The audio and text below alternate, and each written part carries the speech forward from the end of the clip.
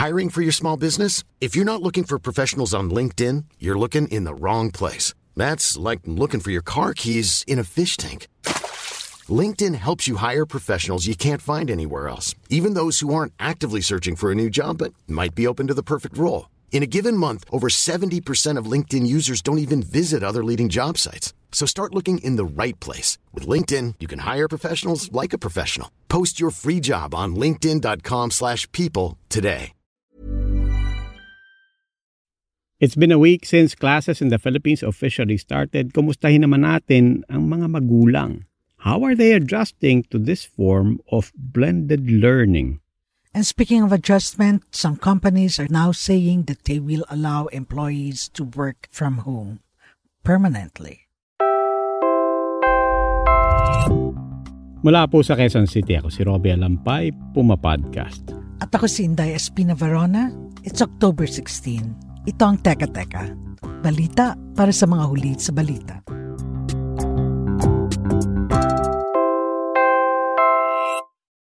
Teka Teka, before we proceed, if you're listening to Teka Teka, then chances are you already also know about Puma Podcast. But please be aware that we have also now put Teka Teka on its own channel wherever you podcast. So if you want to binge just the news, please do follow Teka Teka. But continue to follow Puma Podcast because as you know, marami tayong ginagawa na iba pang mga proyekto. Hindi pa rin nga po namin completely nababalidate kung yung mga pages ng self-learning modules na yan ay talagang gawa namin sa DepEd or nakita sa private sector. Narinig mo ba ito this week, Inday? Actually, hindi ko siya nahulaan. But certainly, I know the context. That was Diosdado San Antonio. He is the Undersecretary for Curriculum and Instruction of the Department of Education. He said this last week when reports of errors in the DepEd module started showing up on social media. But aside from the errors in the modules, we wanted to know how parents are coping with blended learning. I can only imagine the difficulties, Rob, both for parents and students and teachers as well, no? Because for the longest time, teachers have been seen as the major engines of education. No? Sila kasama ng mga bata for hours and the kids listen to them, watch them lecture. They ask questions of children to gauge the understanding, and the kids can also likewise ask them questions. But that's very difficult right now because of the limitations of digital technology, no? But it's more difficult in blended learning, which is what we see mostly in the public school system. Yung mga bata nasa bahay, nakatutok sa mga modules, no? They try to learn, then they try to answer the questions asked of them, and limited lang yung time nila na nakikita where they can actually engage with their teachers. Mainly because for a lot of poorer families, mahirap talaga ang access sa internet. Macy Joven looked into this. Robbie, Inday, pasukan na pero mukhang hirap pa mag-adjust ang mga estudyante sa makabagong distance learning approach na ipinatupad ng DepEd ngayong school year. Nakausap natin si Lydia Fuentes, isa siyang working mom na may anak na grade 6 at grade 7. Nagsimula na ang blended learning ng kanyang mga anak, pero sa kwento ni Nanay Lydia, mukhang siya talaga ang nahihirapan. Mas parang nahihirapan din po ako, ma'am, ngayon kasi siyempre kahit nandito pa ako sa trabaho, ma'am, iisip ko po yung anak ko kung nakakatutok pa po sila dun sa module. Hindi po tulad ng actual po, ma'am, na talagang may teacher na nag-guide po sa kanila. Kwento ni Nanay Lydia, may mga tanong sa modules na kahit siya, hindi niya masagutan. At mahirap kapag nagpaturo pa yung mga anak niya. Lalo na po pag nahihirapan sila, ma'am, tulad po, ma'am, sa math. Halimbawa po may solving, tapos wala po, ma'am, example. Nandun po sabi po na anak, ma'am, paano po ba ito gawin, ma'am? Bakit ang hirap-hirap? Wala pong guide kung anong gagawin dito.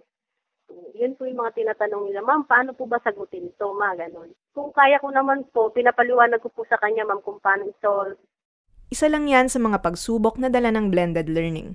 Sa social media, kalat na kalat ang mga litrato ng modules na may nakakalitong tanong, tulad ng math question na wala sa choices ang tamang sagot, at ang pag-identify ng kulay sa larawan kahit black and white ang papel.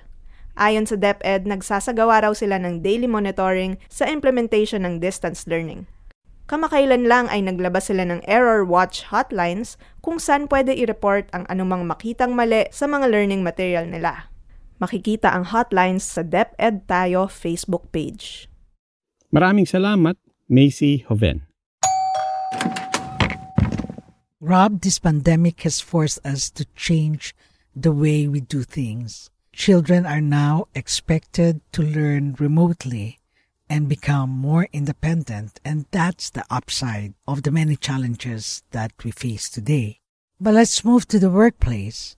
The same thing is happening, and more companies are now saying that they will allow employees to work from home on a permanent basis. Microsoft announced this week that they are letting their employees work from home permanently. Sana all. The company actually published its internal memo on its blog, and among the things it said, employees will be allowed to work from home for less than 50% of their working week. Flexible hours will also be available without manager approval, and employees can request part-time work hours.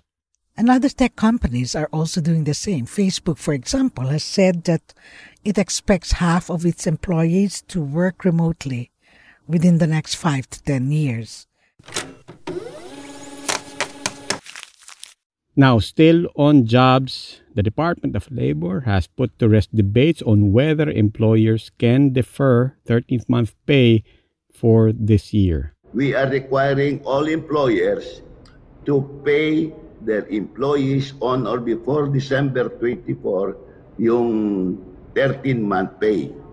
And having said that, nag-request kami kay Secretary Dominguez na kung maaari bigyan ng subsidy yung mga employers that are categorized as micro and small business enterprises. Now, under Presidential Decree number 851, companies are required to give workers 13 months, which is basically the annual income of an employee divided by 12. Pero naging debate kasi ito, Rob, kasi ang implementing rules and regulations pala ay nagsasabi na kapag distressed o problematic ang isang kumpanya o ang isang employer, ay maaari siyang maging exempt sa pagbigay ng 13-month pay. Now, we know, of course, the pandemic has hurt business really bad. I mean, we've got government data on this, no? Recession nga ang tawag. Pero, paano naman ang manggagawa? That's a good point. But again, there are two sides to the coin. Employees who manage to keep their jobs will need to secure their families in the coming months as we wait for this health crisis to end. So we will just have to see how the government responds to this. We did hear from Labor Secretary Silvestre Bello that they will ask the Finance Department to step in and possibly offer subsidies to companies. Okay, let's talk about basketball. That was a very exciting and also heartbreaking week for NBA fans like me. Alam mo naman, natalo ang Miami Heat, Inday, at mas masakit para sa akin, panalo ang LA Lakers. Oo nga. Kaya happy ako eh. Lakers girl forever. Basketball, of course, as we all know, is one of the Philippines' favorite pastimes. Consumer data tells us a lot about who or what we're really passionate about. Siege Tantenko tells us that there is a way to see which team ang mas paborito ng mga Pinoy based on the number of jerseys and merchandise that have been sold here in the Philippines. Siege joins us today. Robbie and Inday. Both the Los Angeles Lakers and the Miami Heat are popular in the Philippines.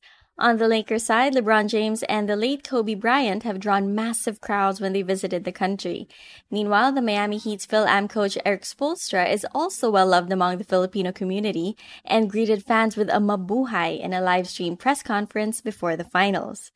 But what does the consumer data tell us?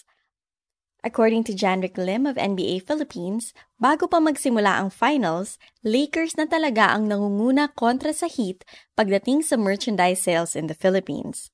Isang factor dyan ang kasikatan ni LeBron James. Sa video na gawa ng NBA para sa birthday ni LeBron, halos 25% ng views nito outside the US galing sa Pilipinas. Tayo rin ang top country bukod sa US na nanonood ng LeBron highlights sa NBA YouTube, followed by Canada, Japan, India, and Indonesia. Now, let's go beyond the finals.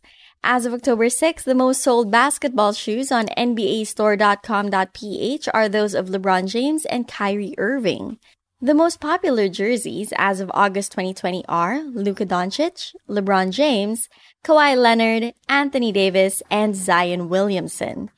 Sa team merch naman, it's Lakers at the top spot, followed by Dallas Mavericks, Boston Celtics, Brooklyn Nets, and LA Clippers. Maraming salamat, Siege Tantenko. And as we welcome the weekend, we'll leave you with this. Sisip-sipin nyo ang dugo ng taong bayan sa dami ng kinuha nyong pondo. Tapos ngayon, gumagawa kami ng maganda, kailangang magbayad kami sa inyo. Wag naman. Follow our page, Teka Teka, for more news stories and Puma Podcast for more updates on our new podcasts. Muli, ako po si Robbie Alampay, Puma Podcast. At ako si Inday Espina Varona. Teka Teka, like Puma Podcast, is available on Spotify, Anchor, Stitcher, Apple Podcast, Google Podcast, or kung saan man kayo Puma Podcast. This episode was produced by our executive producer, Kat Ventura. It was edited by Mark Casilian. With reports from Macy Hoven and Siege Tantenko, maraming salamat po.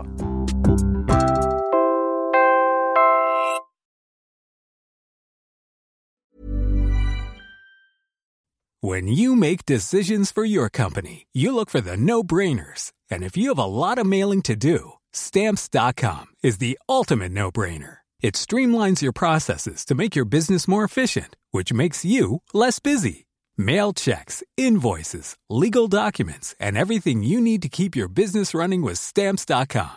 Seamlessly connect with every major marketplace and shopping cart. Schedule package pickups and see your cheapest and fastest shipping options from different carriers, with rates up to 89% off USPS and UPS rates. And with the Stamps.com mobile app, you can take care of mailing and shipping wherever you are. Make the same no-brainer decision as over 1 million other businesses with Stamps.com. Sign up with code PROGRAM for a 4-week trial, plus free postage and a free digital scale. No long-term commitments or contracts. That's Stamps.com. Code PROGRAM.